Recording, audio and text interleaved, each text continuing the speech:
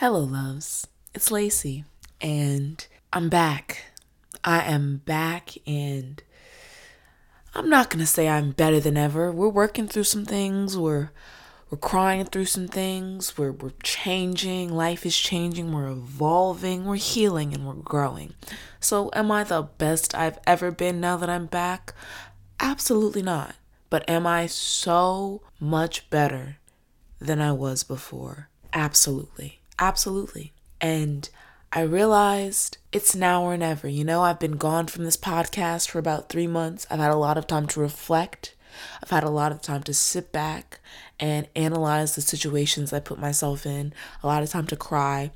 A lot of things have happened. And I just realized through all of that, the one thing I missed more than anything was podcasting, was creating, was giving something back to this world of digital consumption and entertainment. I truly missed having a voice, feeling like I had a voice, sharing it with you guys, having something to say. So I'm back. I don't know how many times a week I'm back. We're going to work it into my schedule. I now have a job. Yeah, y'all.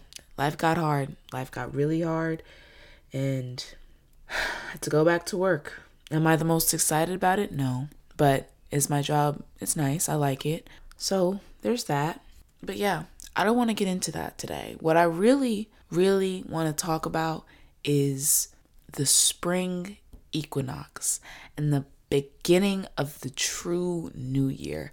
I have heard this so many times recently, and it's actually kind of interesting to think about. I don't know if any of you have ever heard of the topic of the spring, like April being the true start of the new year. It's the start of the astrological new year. So have you ever wondered why it isn't the start of our real new year? As we get older and as we start to question more things, I feel like this is one of those things that should truly be questioned. Why does the start of our new year begin in the dead of winter? Like, in what world does it make sense to have your new beginning start when everything is still dead, when everything is still in its hibernation phase, when everything is still trying to become again, like really, really become? It doesn't make sense. Why would the new year not be when the birds are chirping and the flowers are blooming again? Because I feel often that human cycles very much coincide with seasonal cycles. Like they are one and the same. I feel the worst, and I'm sure a lot of you do too, during the winter. The winter is not my happy place, okay? December, January, February, a little bit of March. No, when it's cold, I am not happy. But as soon as that sun hits me, feels like I'm just becoming a new person again.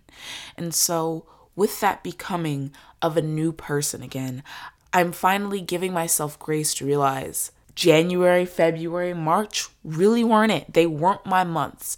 But I am done sitting around letting another month go by without doing the things that bring me joy.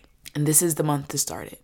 So girl, if you've got that podcast you've been thinking of starting, if you're still thinking about that YouTube channel, if those TikTok videos you have in your mind, you can't get out, it's time. It's time to start again. It's time to hit the gas, okay? It is time for all of us to start something new, to blossom again. I know these past few months have been hell on earth, but they're over now, and we all deserve a new beginning.